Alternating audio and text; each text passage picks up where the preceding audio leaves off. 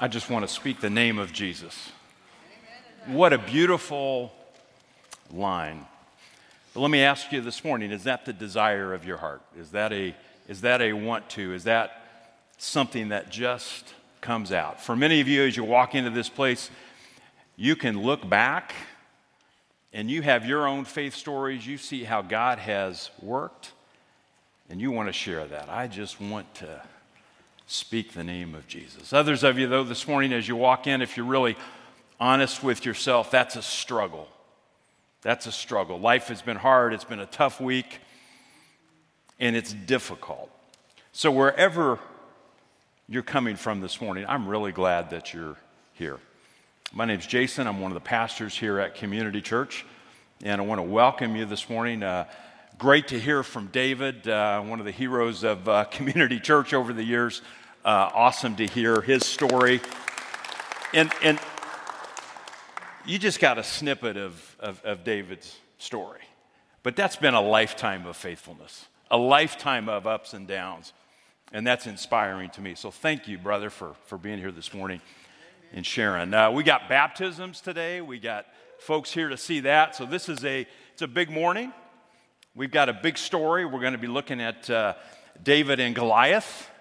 And it's going to be cool. It's going to be good. But I want you to think about this as we prepare to go to God's Word. We've been in this series called A Faith of Influence.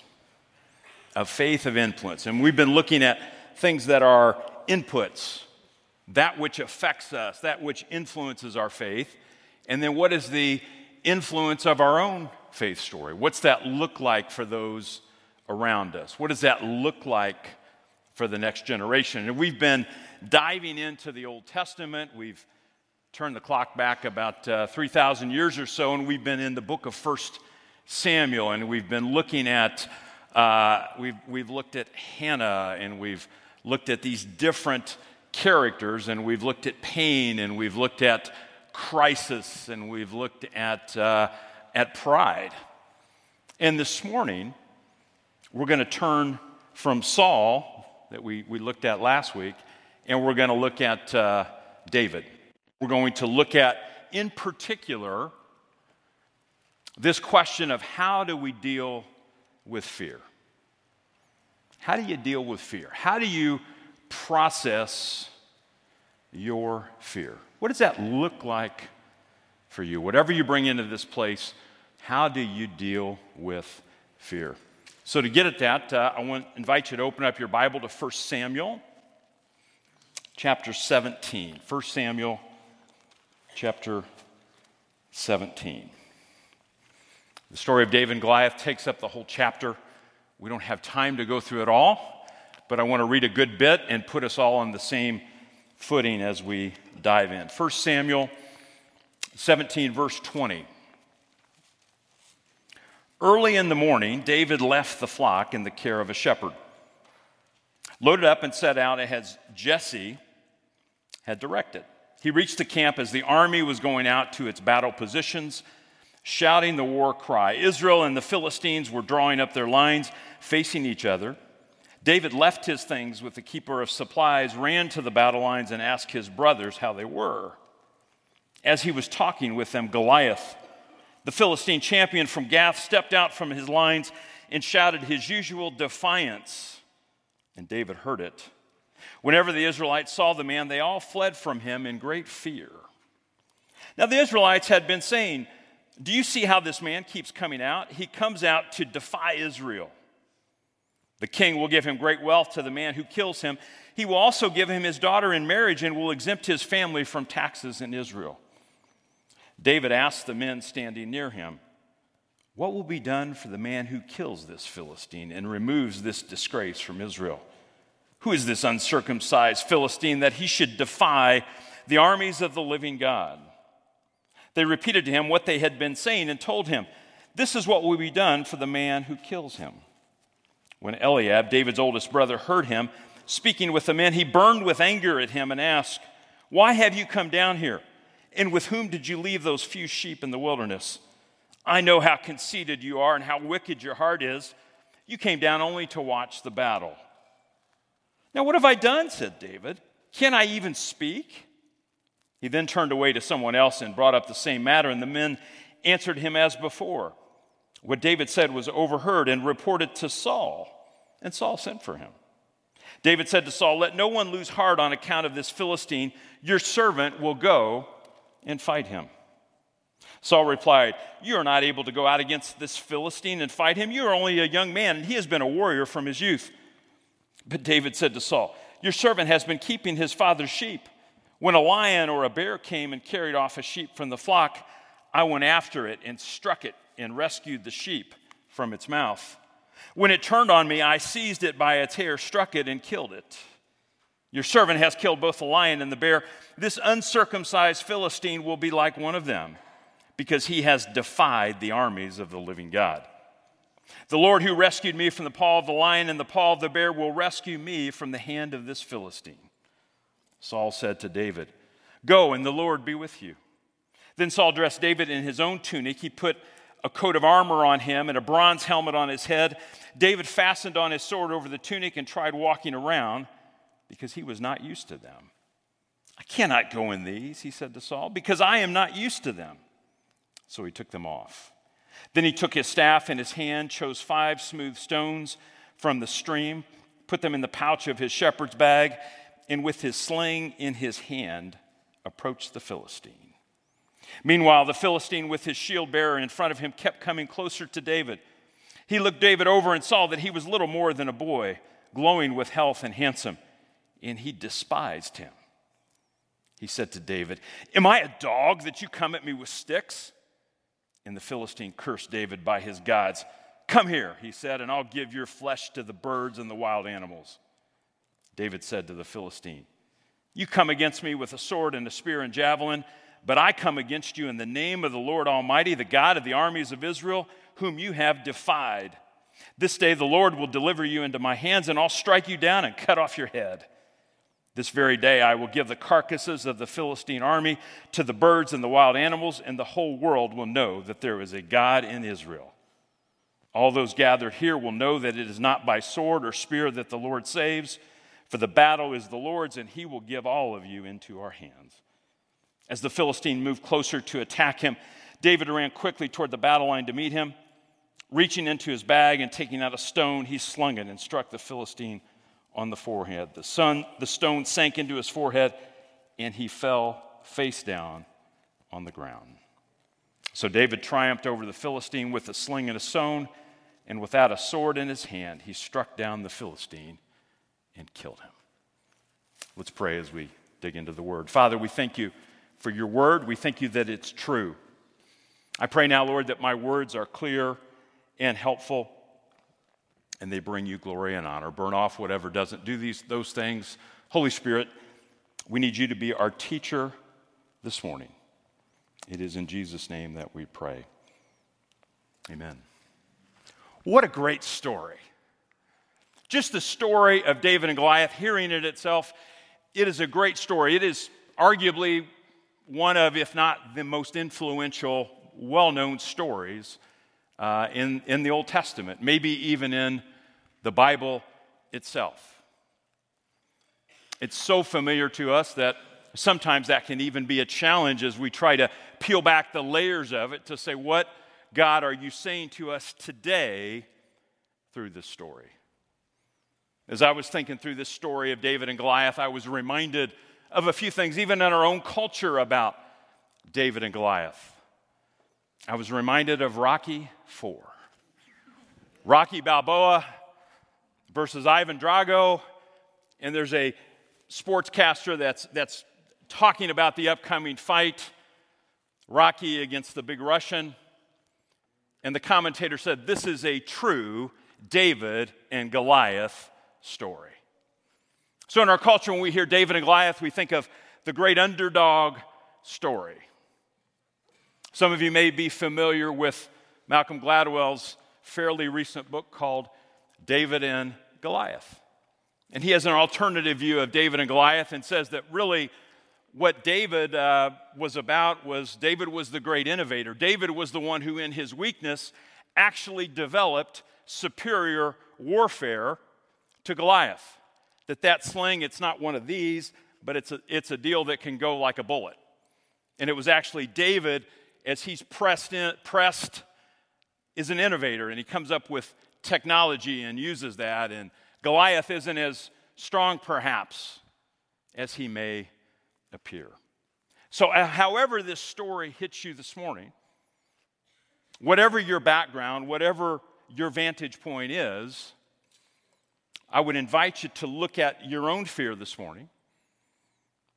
And as we go to the text, how can this great faith story of David and Goliath encourage us this morning? So we're going to look at some battlefield observations, some applications, and then a plan as we move through the story this morning. First of all, some battlefield observations. What do you see as you look out here? And you see this great story. You see David versus Goliath. First of all, I would invite you to take a close-up view and look at the personal faith story of David. As we look at this personal battle between David and Goliath. At one level, David is a shepherd boy in the middle of some family drama. He's killed the lion and the bear. He's got faith. He can't take it anymore. With a mixture of faith and maybe a little bit of bravado, he's going to battle this great giant. Goliath, the evil Philistine, the villain, depending on which account, he's anywhere from 6'9" to 8.5 feet tall. But he's a giant. And the armor that he carries probably weighs more than David himself. And that's the battle. That's the battle. Two hills, valley, they're fighting representative of their particular armies. And from this vantage point, it is the story of the faithful underdog who overcomes the overconfident giant who doesn't have the sense to carry his own shield and protect himself. So as we look at it at this level, we might be drawn to these lines from David when he says in verse 45, "You come against me with a sword and spear and javelin, but I come against you in the name of the Lord Almighty, the God of the armies of Israel, whom you have defied. This day the Lord will deliver you into my hands, and I'll strike you down and cut off your head." That's some serious biblical trash talking right there. Absolutely. Absolutely. In fact, it kind of fires you up a little bit as you read this story. I've been, following David and Goliath, reading, doing all this study this week, and then lo and behold, I'm driving to Meyer yesterday, heading west on Main Street, and perhaps I approached the roundabout a little too quickly. And the gentleman who was coming my way didn't quite appreciate that. And as I slowed down, I kind of did one of these. The gentleman stopped his car, got out, and mocked me and waved me on. Now, there was a little bit inside of me that's like, okay, let me do some trash talking here. Then I'm like, maybe he's got a gun. I don't know. I'm just going to chill, and I'm going to go to Meyer. Thankfully, I did that. But there's something about hearing these stories of courage and faith and all that. It just, something wells up inside of you. So at one level, it's just a great story. As a story itself, I can appreciate it. I can appreciate David's personal faith. At another level, though, it's a national story. It's a historical deal here. We have two champions. And in biblical terms, a champion is literally the one who would go between. That's what it means. So Goliath is the representative of the Philistines. David is the representative of the Israelites. It's one-on-one. Whoever wins the battle of the one-on-one, the loser will serve the winner. So as we zoom out and we look at it at this level, we see it as a battle between Yahweh, the God of Abraham, Isaac, and Jacob, and the false gods of the Philistines, of Dagon and Baal and gods that you carry around. It's interesting that David is there and not Saul. And not Saul. The Spirit has left Saul. Saul has been disobedient. David will be the one who will eventually take over the throne. David in chapter 16 has been kind of secretly anointed, but he will not come into actual rule until later. But even as we look at this example of David and we think about this, some of you can look ahead and see the tragedy of David's life and know how he will abuse his power. We'll get to that later, but right now we have this story of David's faith. And we zoom out and we see a larger battle, a larger triumph of God over the false gods. But I want you to zoom out another layer. As we've said in this series, we don't simply want to look at the Old Testament stories in and of themselves. We want to see how they point to the bigger story. And I've done this before, but I'm going to do it again just because it's really cool. But the Jesus Storybook Bible. Okay, if you want an overview of the Bible, I don't care how old you are, this will give it to you in a very quick way, and it shows you how the Old Testament points to the New. This is how the story of David and Goliath concludes in the Jesus Storybook Bible. When the Philistines saw Goliath was dead, they ran away. And when God's people saw them running away, they cheered. God had saved his people. David was a hero. And everybody cheers. Many years later, God would send his people another young hero to fight for them and to save him. But this hero would fight the greatest battle the world has ever known. Let's talk about that battle, and let's talk about that as we make some application this morning, some battlefield application. I want to take you to Romans 15:4 for some guidelines on how we are to read this particular story and make application. As we said last week, for everything that was written in the past was written to teach us, so that through the endurance taught in the Scriptures and the encouragement they provide, we might have hope. So these old stories are here to encourage us, to give us hope. But how do we actually do that? Can we simply look at David and say, I want to be like David? I believe it involves more than that. I want to encourage us this morning to also remember the words of Jesus. This is after the resurrection. This is in Luke 24, and he's walking with a few of his followers, and they don't recognize him yet. They're still wondering. They're trying to figure this out. And Luke 24:27 says, and beginning with Moses and the prophets, he, Jesus, explained to them what was said in all the Scriptures concerning himself. So when we look at this Old Testament story, we want to see how it points us to Jesus.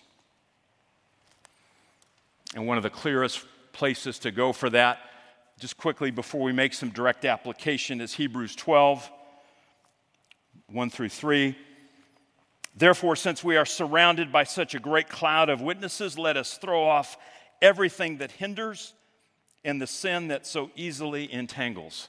So we look at the cloud of witnesses, we see the great heroes of the faith, we look at David, and somehow, look carefully at this, throw off our sin, throw off what entangles us. Sometimes when we look at these Old Testament figures and all their ups and downs, all their warts, I can see my own sin in them. And that can cause me to say, hey, I want to throw off some things. And let us run with perseverance the race marked out for us, fixing our eyes on Jesus, the pioneer and perfecter of faith. For the joy set before him, he endured the cross, scorning its shame, and sat down at the right hand of the throne of God. Consider him who endured such opposition from sinners, so that you will not grow weary and lose heart. Fix your eyes on Jesus. How do we do that? What's that look like? So Jesus is the pioneer, the author of our faith, the leader, the champion, the one who's gone before. And that's who we can ultimately learn from. He's the one who would go to the cross. He's the one who would sweat blood and say, is there another way? But yet for the joy before him, he would endure the cross. So that's where we're going to fix our eyes. So when you think about your own fear, when you think about what it is that you are battling, I believe it's not enough simply to look at David, but we need to look at the greater David, the greater hero. And I would simply give you this bottom line to consider. Make Jesus the hero of your faith story. Make Jesus the hero of your faith story. You want to deal with your fear in a way that's not temporary, but in a way that is forever and long-lasting. Some of you I know are in battles that aren't just I'm going to muster up a little bit of courage in the moment and overcome they are lifelong battles. So when you have fear, when you have things that you're dealing with that are long-term, long-haul, Jesus is the one who's our hero. Jesus is our champion. Jesus is the one who has gone before us. Of course, you're in church. You're expecting to hear that. What other answer would there be? It's always Jesus. But I have a problem. And here's my problem.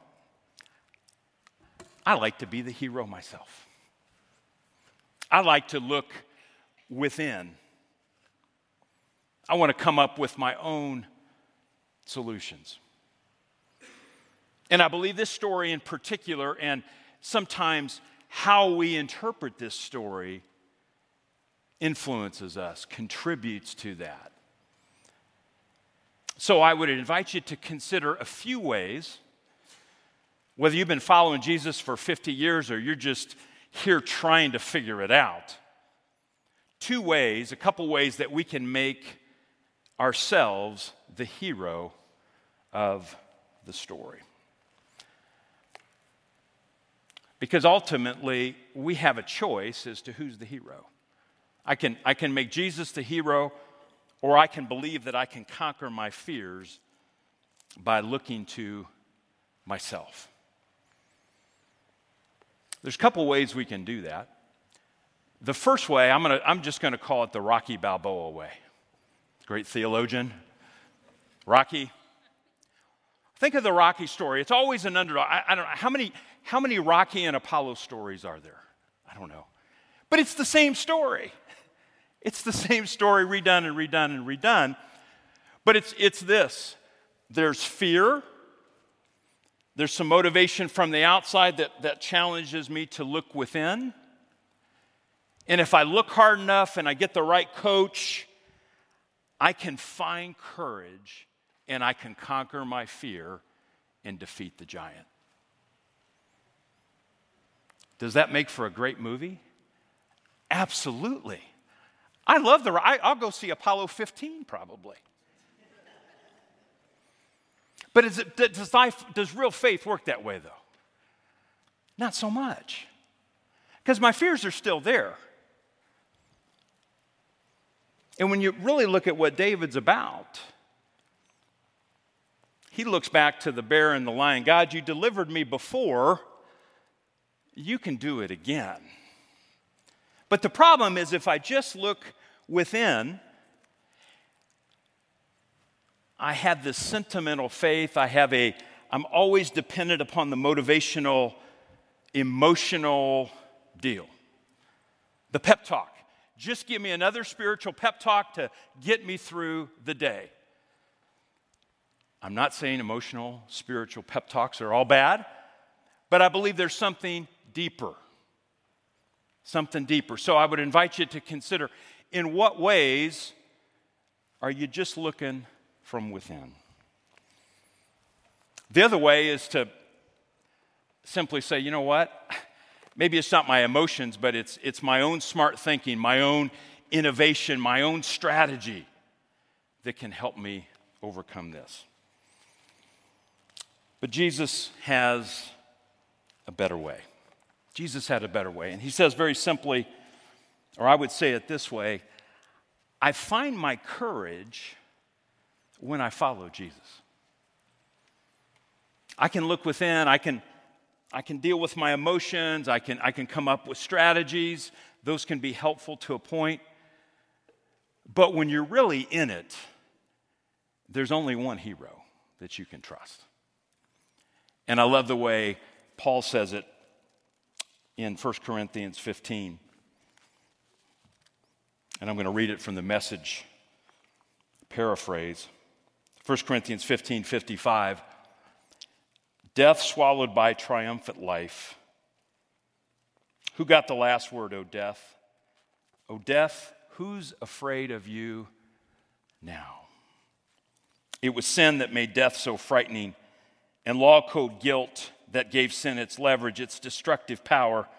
But now, in a single victorious stroke of life, all three, sin, guilt, death, are gone. The gift of our Master Jesus Christ, thank God. With all this going for us, my dear friends, stand your ground and don't hold back. Throw yourselves into the work of the Master, confident that nothing you do for him is a waste of time or effort. What a beautiful word of encouragement, which really sets us up to prepare our hearts and minds to come to the communion table this morning. When we come to the communion table, what we're really doing is a lot of things. It's a time to examine ourselves. It's a time to remember. And it's a time to declare victory. The victory that Jesus has won for us on the cross. Because what we ultimately remember is that on the night Jesus was betrayed, he gathered his disciples in the upper room. And he took the bread, and after he gave thanks, he broke it and gave to them. And he said, "This is my body given for you." In the same way, he took the cup, and he said, "This cup represents my blood, blood of the new covenant, blood shed for the forgiveness of sins." You see, friends, the ultimate victory is a victory over sin and death. And that's what Jesus paid for on the cross. And when we put our faith and our trust in him, that victory is won. And the ultimate fear of death, the ultimate fear of the sin that separates us from God, we don't have to be afraid. We don't have to be afraid. So this morning, I want to invite you to the table. If you're a follower of Jesus, it doesn't mean you've got it all figured out. It doesn't mean you have everything perfect. But it means you have taken a step of faith and trust. So I'm going to pray, and I'm going to invite us to reflect for a moment. And then I want to invite you to the table. Would you pray with me this morning? Father, as we come to you this morning, help us to see the fear that is underneath our fear. Show us the layers of our self-reliance, our self-indulgence, our self-centeredness that keep us from experiencing the joy and peace that is available through our relationship with you and your people. Remind us, Holy Spirit, who we are, that we're your children, that we're part of the family of God. Remind us, Lord, that you are for us and you are fighting for us even when we can't see it.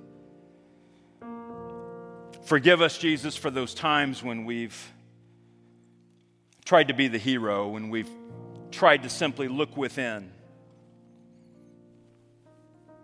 Help us to see the places where we need to change our minds and trust you more. So, Father, we come to you this morning ready to receive with open hands. It is in Jesus' name that we pray. Amen. Come now. The table is open.